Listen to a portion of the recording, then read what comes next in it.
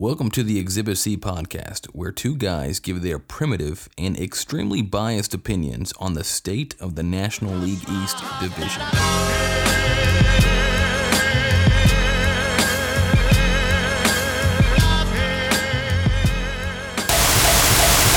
Welcome back to the podcast. In this episode, Christian will go into painful depth to review his Phillies 2020 season and preview the outlook of the 2021 season. Christian, what did you make of the Phillies' year last year?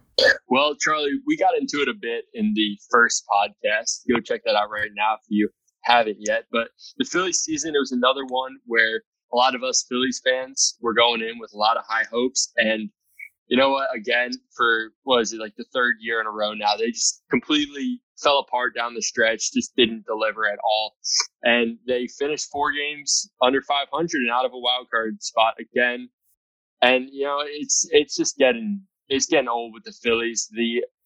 The off seasons, there's always a lot of hope, always a lot of potential, always a lot of hype around the team to maybe this will be the year that we make a run. But I think it's been since 2011 since the Phillies have made it to the postseason.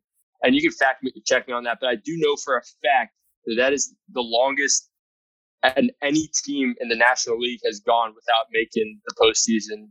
This is the longest active streak. So, Phillies fans out there, that's a pretty ugly sign. But yeah, just if we want to dive deeper into the Phillies, well, actually, first here, I just want to hear your quick thoughts on how the Phillies season went this year from your perspective.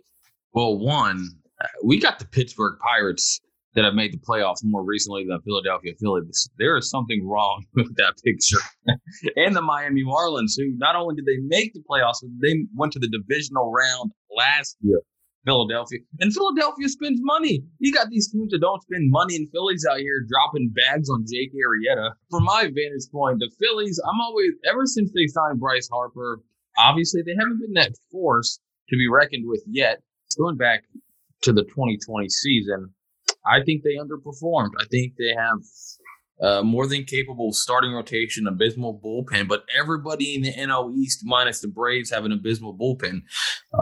And from that vantage point, the lineup is one of the best in the National League. They underperformed, in my opinion. I think they should have made the playoffs. They shouldn't have even been a push towards the end to make the playoffs. They should have been in just from the beginning. But yeah, it was disappointing from a Braves fan's perspective. But that's all I can say. Yeah, and just getting deeper into that bullpen, I mean, we could talk at length about the lineup. They were 6th in the MLB in runs this year. And even the starting pitching rotation, for its flaws towards the back end of it, they have the horses to be a playoff team at the very least with that offense. But when you're rolling out a bullpen ready for this bullpen, the ERA for the bullpen, it was 7. The ERA for the bullpen in Philadelphia last year was 7. Nobody really comes close besides Colorado. After those two at the top, it's just a massive drop off to the other bullpens in MLB. But this was something that Matt Klentak, who was the former GM, now former, thank God, GM in Philadelphia, repeatedly failed to address. And he would always, like you mentioned, the Phillies spend money, and they spend money on these big names, and you think that they're going to turn it around, but this crack in the foundation of the Phillies organization has been the bullpen for such a long time now. And they made some moves at the deadline. Everyone that they brought in completely underperformed. And yeah, I mean, it was really hard to watch, especially towards the end of the season when you just knew again that this was going to be another year where the Phillies you feel like you're in the driver's seat, and then they just collapse at the end of the season. Again, interesting, that bullpen issue. I remember a couple years ago when your boy Sir Anthony was coming up, and I was like, this guy is a dog, but obviously injury issues have kept him out of the bullpen rotation. So if you want to transition into the offseason now, obviously the bullpen was the biggest issues. Real Muto was a huge question mark. Most people thought he was going to walk to either of the New York teams. So talk about what they needed to address going into the offseason, and talk about how they fix that. Yeah, and you're completely right about Real Muto there. Going into the offseason, that's a huge question mark because Real Muto, I mean, the Phillies gave up their essentially entire prospect list, which was just our beloved Sixto Sanchez. For those that don't know, I've been grilling on Christian for the last few years, saying that you got 2 years out of JT Realmuto where you guys did not make the playoffs, and you gave up a bona fide ace for those 2 years. That meant nothing in the grand scheme of things, but good for you guys. You signed him. Yeah. So the Phillies, Matt Klentak, gave up Sixto Sanchez, who was just this gem in the minor leagues and is now performing in the major leagues. Gave up him and a few other prospects, along with Jorge Alfaro, who was the former catcher in Philadelphia, for JT Realmuto. And that move right there signals we're ready to win games. And the Phillies have not made the playoffs with JT Realmuto on the roster. But nevertheless, the amount that they invested in him, I thought he was gone. I thought he was gone from the end of last season to the moment they signed him. I was incredibly concerned that they were not going to be able to get that deal done. I thought he was going to be able to find a lot more money elsewhere, but thankfully, whether it was COVID or whatever other factors, he is back with the Phillies, which is huge. The importance of that cannot be understated. He is, in my opinion, and I believe in most people's opinion, the best catcher in baseball. And the drop off from the best catcher in baseball to Andrew Knapp is not something that Phillies fans want to see on a regular basis. But yeah, I mean, we talked about the bullpen at length. The Phillies made some I'd say really good moves with the bullpen, with the new president of baseball operations, Dave Dombrowski, who's a 2-time World Series winner. So that's nice to have some pedigree in the front office for the first time in a while.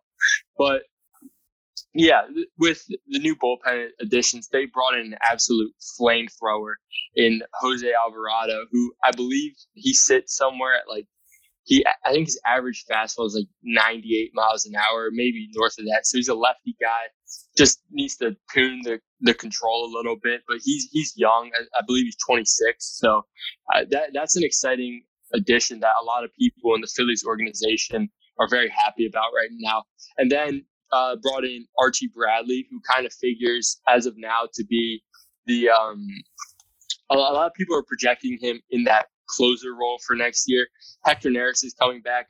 I can't see Hector Neris being the closer again next season after his performance last year, but Joe Girardi seems to like him, so it doesn't sound like he's ready to kind of assign that role necessarily, but it does seem like it's just based off of past seasons and experience. It's looking like it's going to be Archie Bradley. So just in those two, that's two very good additions. And then the Phillies also brought in a couple of guys to bolster the back of the rotation. We talked about it a little bit, but the starters, you obviously have Aaron Nola and Wheeler, who it's almost as good of a 1-2 punch as you're going to find. And so the Phillies can be happy with that, but the back end of the rotation is a little bit lacking. It's guys like Eflin and Velasquez who have been around for a while, and it's starting to seem like you kind of know what you've got with those guys. A lot of people expected great things out of both of them, but it doesn't seem like it's going to be they're going to be top end rotation guys. Eflin will probably stick around as a starter. Velasquez, we might see him move to the bullpen, but I digress. The Phillies were able to bring in Chase Anderson and Matt Moore, who both guys who have had pretty solid careers to this point. They're both experienced guys, and the Phillies coaches and players seem to like what they've seen out of them thus far in spring training. So there's my off-season roundup for you. But let's back it up a little bit to the lineup for the Phillies in 2020. Let's walk through the lineup. Let's go through each position. All right, let's start with first base, Rhys Hoskins. How did he perform last year? Yeah, it's good that you mentioned up the lineup from last year, because we're pretty much going to see the exact same lineup going into this next season, with the exception of center field, because nobody knows what's going to happen in center field right now. But Rhys Hoskins, he's a guy that a lot of us Phillies fans, I know me and my brothers in particular, have grown very frustrated with. I mean, he burst onto the scene as a rookie in that back end of the season. I think he might have broken the record for most home runs in a player's first however many games, and he was just smashing the ball out of the park every day, basically. It's what it felt like in that late summer a few years ago. But since then, he's kind of, I mean, for lack of a better phrase, he just doesn't like to swing. And I mean, he's kind of maybe fallen victim to that Gabe Kapler philosophy that the Phillies had for the last couple of years of seeing pitches, because apparently that's the most important stat for a hitter. But he does that, and he gets on base a lot. Dude is almost, he's up at about, he was at 384 last year for on base percentage, and I'm sure that's pretty consistent with where he's been. He walks a ton, sees a lot of pitches. But what we saw at Rhys Hoskins last year was kind of his duality, because we saw that player that just takes a really calm, reserved approach at the plate. And then we saw stretches where he just exploded. And he did finish with 10 home runs last year. His OPS was close to 900. So I think maybe with the new coaching staff, with 1 year of experience with them, becoming more comfortable with them, that he will actually finally be able to turn that corner. And because he's got a ton of potential. I think that's why we've been so frustrated with him. Oh, I mean, what are your thoughts on that? I've never been a big fan of Rhys from, kind of an outside point of view. I don't know. I mean, it's hard for me to put into words. You know the statistics better than I do. But then again, it's just, I think it's because his at-bats are so freaking boring to watch. It's like a 12-pitch at-bat and he walks. I'm like, what the heck? It's like a Carlos Santana did the same damn thing. Yeah. And I mean, that is kind of that type of influence, because that was one of Kapler's big additions. And then Santana came in and had the worst season of his career. And then the next season decided to go and have the best season of his career elsewhere. Cleveland, yeah. So, yeah, it's just a weird, watching Rhys Hoskins play is very frustrating sometimes. But when he's a guy that he'll go on these runs where nobody on the team's playing better, and that includes Bryce Harper. I mean, Bryce Harper can be streaky in a similar way as well. But every time Bryce Harper comes up to the plate, and this is what I love so much about him, you feel like he's going to hit a home run or just hit the cover off the baseball, because he's that type of exciting talent, and he's an aggressive player, and he plays with his heart on his sleeve. So that's where they differ a lot. And I mean, maybe it'll get Bryce Harper into trouble, but then again, he's Bryce Harper and it usually doesn't. I mean, for however long he's going to be in Philadelphia, I guess we kind of have to, but he's a guy that we paid him all the money. And over the last few years, however long it's been now, he's gone out there and he's felt like he had to earn that money every day, which is the type of attitude that you'd love to see from a guy that's getting paid that much, because you obviously don't want them to just become this reserved player and be like, they just cash their paycheck, Yeah, and he's a bona fide stud in the NOE, so he's just someone that we've watched for years. You're seeing him with the Nationals, obviously, now with the Phillies. Yeah, Bryce Harper's a dude, and I know he goes through those weird cold spells, but then when he's hot, he's hot. I mean, he hits the ball to all sides of the field. Like he'll hit a home run right down the freaking left field foul line, and it's just the most ridiculous. Him and freaking Juan Soto are just two guys that have ridiculous power to all sides of the field from that left side of the plate. Freddie Freeman's the same way. But yeah, I mean, outside of Bryce Harper, and honestly, I think Real Muto could be a superstar status. But I think that is debatable. But then the rest of the infield is pretty solid, right? Segura, Gregorius, and Bone. Yeah, it's a lot. I mean, the Phillies lineup, I think I mentioned it earlier, but they were 6th in runs last year, so that's nothing to scoff at. These dudes, they went out and they performed. You mentioned Segura. He's another guy. You know what you have with Segura. He's going to bat 280. He's going to hit some singles. He's going to hit maybe some doubles, and he's going to get on base, and he bats very well out of the 2-hole. I don't know how much we'll see him there, but it's nice to know that you have a consistent guy like him. And then Didi Gregorius was another one of the big off-season re-signings. There was a little bit of talk about Andrelton Simmons at shortstop, but what you get with Didi Gregorius is a very, very good hitter at this stage in his career. And he had one of his better seasons in 2020. And he's a guy I'm incredibly happy to have him back. It wasn't looking like a sure thing there for a second, but he's another. You know what you got with Didi Gregorius. He can hit for some power. He led the team in RBIs last year, which is awesome. So definitely a versatile player. And then Alec Bohm, you mentioned it. He just did nothing but deliver last year for the entire time that he was up in MLB. And at the end of the season, there was really no one playing better on the Phillies, which is, I mean, it's amazing. I don't think anybody expected that type of rookie season out of him.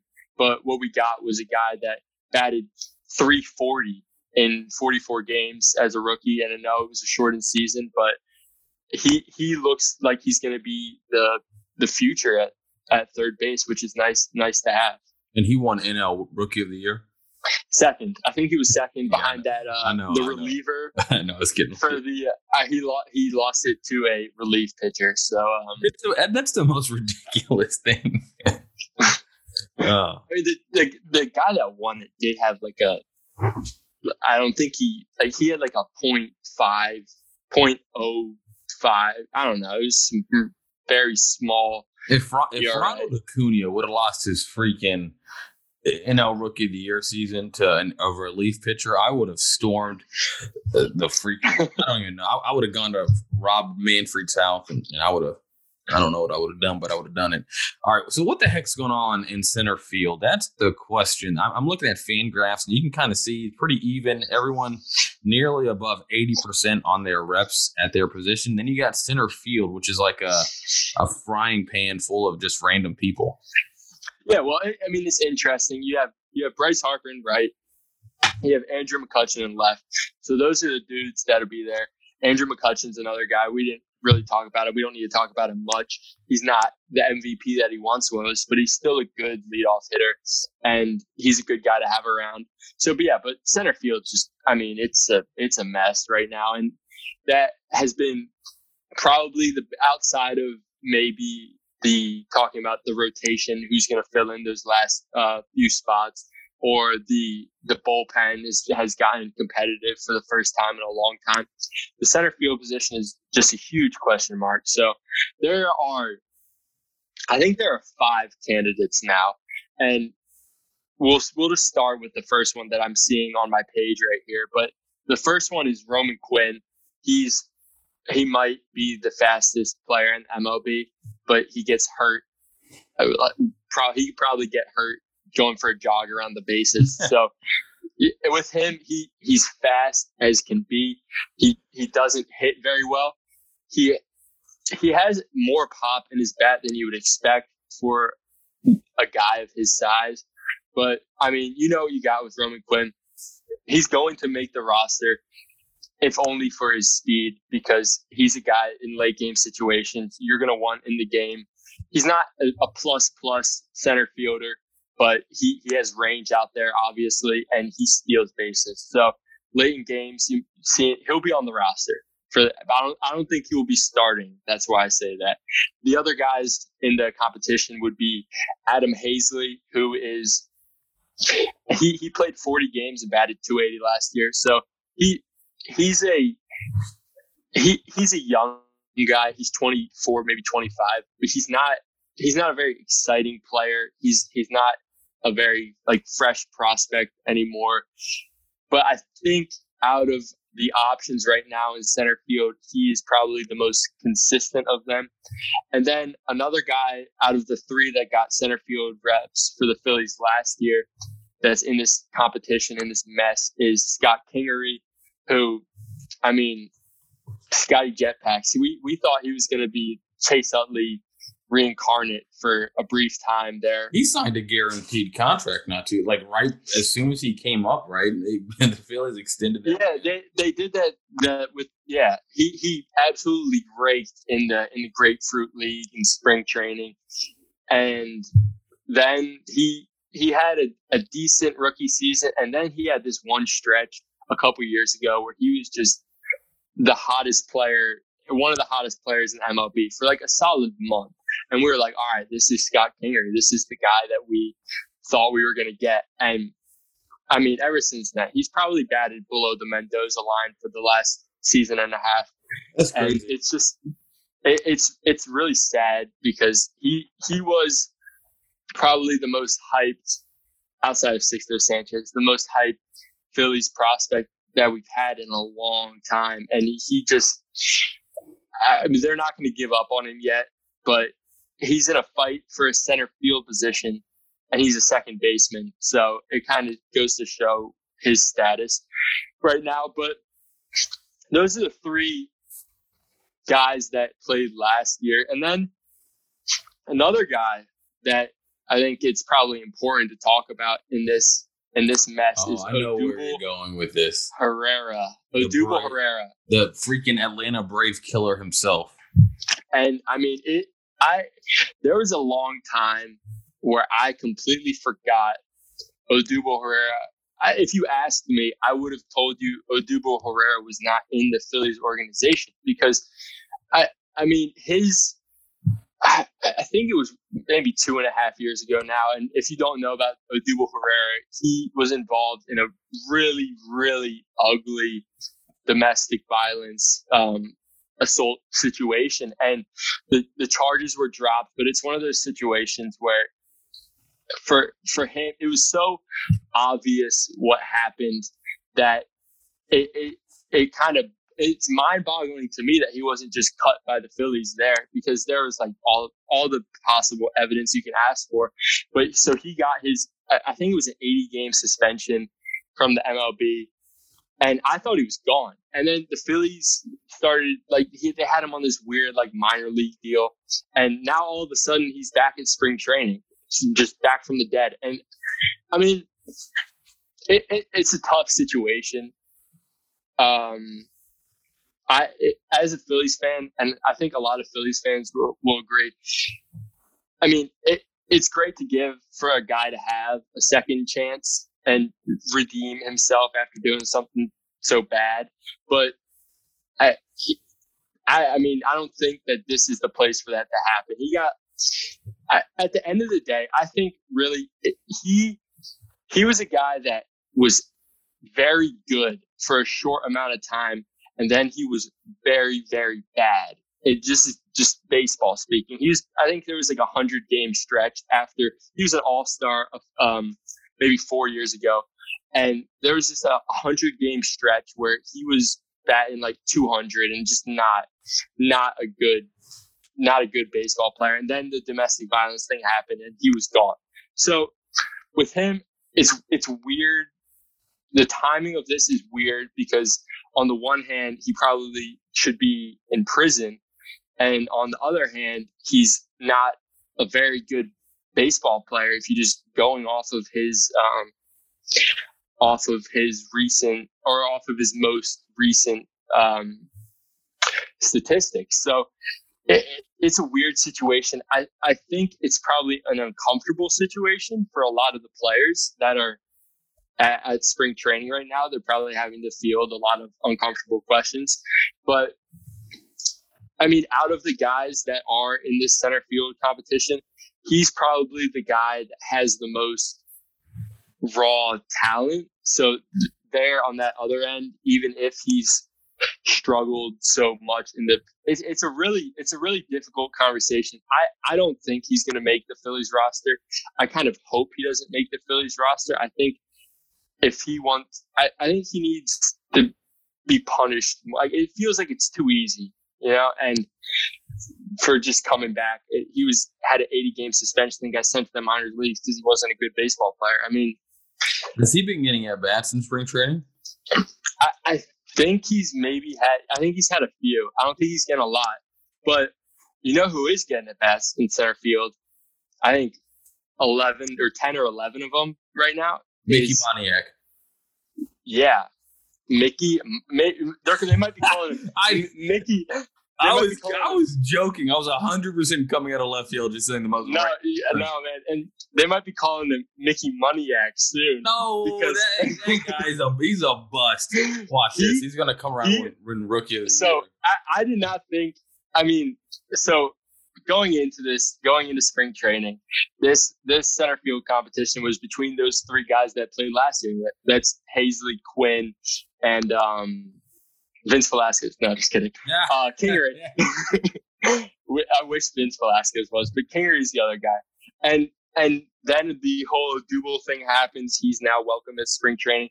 And then Mickey Moniak, out of nowhere, he's starting to look like a dark horse because, for lack of a better option, and off of the basis of his play, I think he's 5 for 11 right now, and he's hit 4 extra base hits. So there's no way that the Phillies are going to say, screw it, let's just bring him up, start him day one. I don't think that that's necessarily what's going to happen, but the way that he's playing recently and the way that he's progressed a little bit in the minors, he hasn't never looked like a number 1 pick until this past month, but he does now. He's got some nice lettuce coming out the back of the hat. So he's a dark horse. And I mean, I really think that if you made me guess today who was going to be going out to center field to start on opening day, I would say Scott Kingery. But I'm not gonna act like Moniak is not a very reasonable dark horse contender for the position at this point. Okay, so after this entire segment that we're doing right now, essentially what we're saying is that the Philadelphia Phillies' main hole in their lineup is in center field. Fair assessment. All right, let's move on now. So let's talk about 2021 a little bit with the Phillies. And I want you to be honest, maybe a little bit biased, maybe get a little aroused by the Phillies right now. What's going to happen in 2021? What's happening in spring training that you've liked so far? Give me all your takes. Well, I hesitate to get too excited again for the 4th year in a row now, but this is a team that's got we just talked about center field for a long time because there aren't really any good options there right now as it looks, but the rest of the lineup, there's not a single hole. And if you have one position where it's a little iffy, everyone else in the lineup is not just a solid MLB starter. They're good MLB starters. I mean, Andrew McCutchen is probably the worst out of the rest of the bunch, and he won an MVP in his career. So that's something to look forward to. It's a lineup that is going to be pretty much exactly the same as last year, and the form of it last year, where guys like Hoskins and Harper, you probably didn't see, and Real Muto especially, you probably didn't see their best seasons last year. Or, I mean, some of them may have even underperformed for stretches. It's still a lineup that was 6th in MLB in runs. And it's a lineup that's going to be able to hit really well this year. So that's definitely the most exciting thing about the team next year. There's a lot of money in that lineup. So they better be able to perform at the very least, stay at that 6th in runs position, maybe move into the top 5, maybe challenge the Braves. I don't know. The talent is there. You know, what I see, especially offense, maybe they're not as good as the Mets or the Braves offensively in that lineup, especially with that glaring hole in center. But last year, they were near like top 10 in the MLB in every offensive category. Home runs, they were just outside the top 10 and 11, but batting average, total bases, OPS, you got them in the top 10s kind of scattered around. So if you could do far worse this year than having the same exact lineup that you had last year, considering where you were with Gregorius, where you were with Real Muto. You could have lost those guys. You could be starting the ghost of Cesar Hernandez at shortstop right now, and you could be starting Mickey Moniak Mickey Moniak behind the plate. And you don't know what was going to happen. It's very. I think from a Phillies fan perspective, going into this offseason, the number one priority was probably the bullpen, but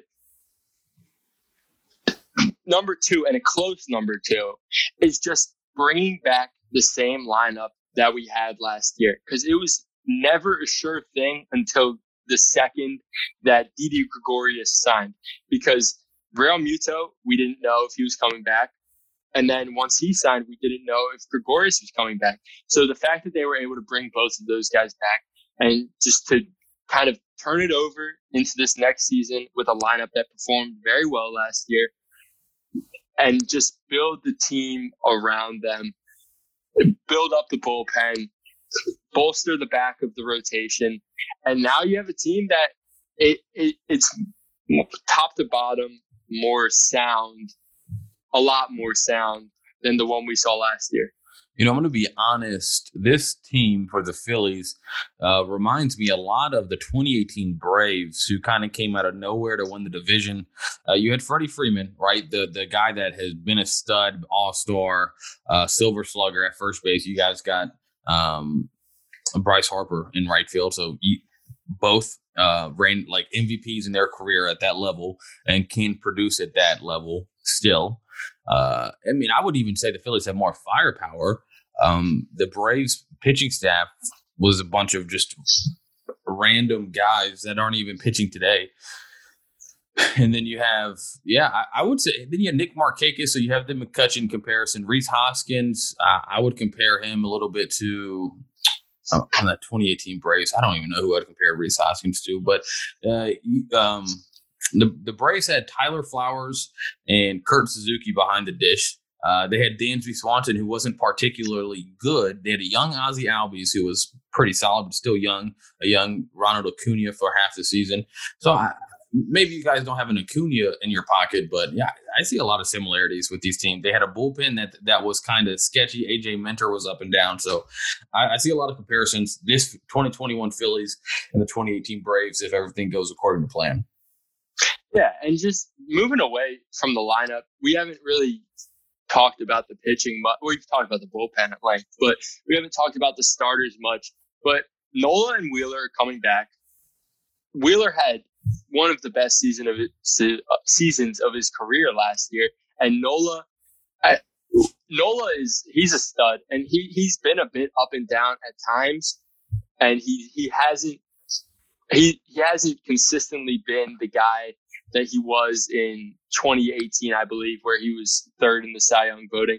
But he's still Aaron Nola, and he's one of the best pitchers in the NL East, and he's one of the best pitchers in the National League. So those two guys are very good. Zach Eflin's returning for like a middle of the rotation, maybe towards the back of the rotation. I mean, he's Zach Eflin at this point. We know what we have in Zach Eflin. He's going to be hovering around 4 with his ERA. His FIP last year was 3.4. So he's another guy that you can roll him out there, and he'll have some bad starts. He'll give up some home runs every once in a while. But he's also someone that you can trust to perform enough to get this at lineup least give you to the some playoffs. game. To give you some decent starts. You're not looking at Eflin is not a hole in the Phillies rotation. Yeah, I mean, Eflin had 1.5 WAR in 60 games last year. I don't think he had I would say, considering where he has been in the past, that was a step forward for him. Yeah, no doubt. And I was pretty happy. I was pretty happy about it. And he's young. He's still young. He's around the same age as Nola. And then we mentioned Matt Moore and Chase Anderson. They're two guys that they're just both fifth starters on almost any team that doesn't have a absolutely stacked rotation. So they're guys that have been around for a while, and they've always been around 4 in the ERA. Sometimes they've had better seasons, sometimes they've had worse seasons, but they both managed to carve out like 10-year careers in the MLB. So they're two guys that, and I might add, it's worth mentioning that the Phillies organization and coaches have been very, very complimentary of them at this point in spring training. They've definitely impressed a lot of the media in Philadelphia and guys that I respect and like to listen to and read, and the coaches in Philadelphia. So that's something to look forward to in the rotation. I know a lot of Phillies fans, myself included, would love to see Spencer Howard being one of those guys that that is in that back end of the rotation. And he's definitely still in the fight, but at this point, it doesn't really look like it. And he's still young. I think he's going to be, this is like his age 24 season, but he's not that guy yet. He's still a prospect in the Phillies organization. He's just a guy that is on the roster because he's at a position of immense need, which is just having enough pitchers, competent pitchers, to field an MLB team. I think you did a good job describing the rotation. Here's something pretty alarming about the NL East. There's a good argument that the Phillies have the worst starting rotation in the NL East right now. Probably, yeah. There probably is an argument to be made there. Yeah. Well, let's go through it. You got the Mets. Obviously, the Mets, I think, have the best. I think it's kind of undoubted. Yeah, I don't think you're going to find anyone arguing that. You got the Nationals, especially if Syndergaard is able to come back. Sure, I think honestly with the Nationals, Phillies, and Marlins, you go any way with all three of them. Yeah, I mean I think the people want to see the Marlins young pitchers kind of do a little bit like just they have a small sample size on them right now. They kind of want to see them over a 162 game stretch. So I think you give them the final spot in the rankings, but then the Phillies and Braves and the Nationals, I mean, they're all just kind of just stuck right there. With good rotations. It's not that whoever's ranked last has a bad rotation. It's just in the NL East where pitching is king.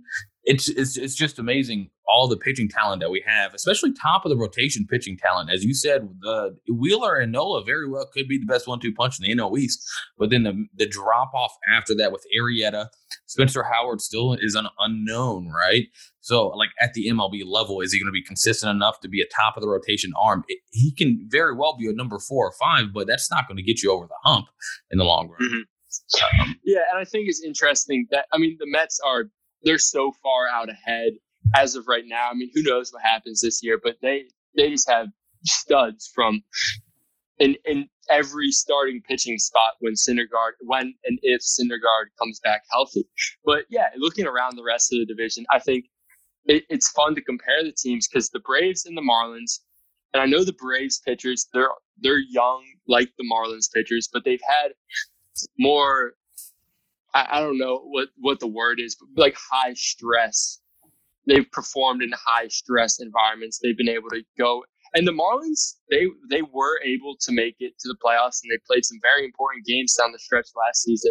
But I think the sample size for the Braves is a lot more to go off of than what we have with the Marlins starting rotation as of right now. But they're young guys on both teams. And then the Phillies and the Nationals are also really interesting because at the top of both of those rotations, you have not old, but experienced, proven guys like Nola and Wheeler for the Phillies. And then you have Scherzer and Corbin and Strasburg for the Nationals. And then it kind of falls off at the end there. So I think it will be interesting to see how that kind of irons itself out over the course of the season, because there are a lot of similarities that could be drawn between these teams and their pitching staffs. And I would say this when we're discussing the bottom 4 in the NL East in terms of pitching rotations. The upside for the Phillies and the Nationals, they're far and away right now better than the Braves and the Marlins, like the top of the rotation, bona fide aces. And I know a lot of people would argue that Nola is not an ace. I've read a couple articles that said that his peripherals just weren't matching what you would want out of a legit one. And then that article went on to say that there was only 6 aces in the MLB. So obviously but anyways, I think with the Braves have a lot of potential, but as you said, they're young and they're not. Nola's been doing it for years. Scherzer's been doing it since the Reagan administration. So yeah, but with the Nationals, I will say this: Scherzer did not have a great year last year. Neither did Corbin. So are those two going to fall off a cliff? And Strasburg's coming off of another injury. So one of his many. I swear that guy gets in his car and he tweaks his ankle. Yeah. So there's a lot of question marks in Washington. Off of we talked about it in the Nationals episode, but the cliff is coming eventually, nobody knows when it will come. I mean, you're not going to bet against Max Scherzer because that would be stupid. Yeah, but who knows? It's the beautiful thing about this year. We have 60 games, which is too small of a sample size to judge off of what happened last year. And we're trying to take that information and turn it into something that is viable for us to look at and project this year when we have no idea. We had the Nationals, as we talked about, the reigning champions finished last in the NL East. You can throw all the stats basically last year out the door, and it's going to be pretty wild to see, in the first few weeks of the season, who's atop the standings. So you're going to see the Pittsburgh Pirates in the NL Central leading the way after 2 weeks or something ridiculous like that. Yeah, and that is part of the fun because you're not going to know what you have. I mean, there were certain teams like the Dodgers, you know what you have, but with most of the teams, you're not going to know what you have until they've been in the season they've been playing baseball for a month. You don't know what type of teams that we're looking at, even in this division where we think we might be some level of experts about the NL East. But I mean, we're going off of not much of a sample size for a lot of these guys. All right, let's bring it back to the Phillies. Give me your final thoughts. Any topic that you want to touch on before we kind of change gears. I think I'm excited for this Phillies season, and I have been each of the last 3 years, and I know it might come back to bite me this year, my excitement for this season, but I feel like there aren't really any. I mean, outside of center field, we addressed that.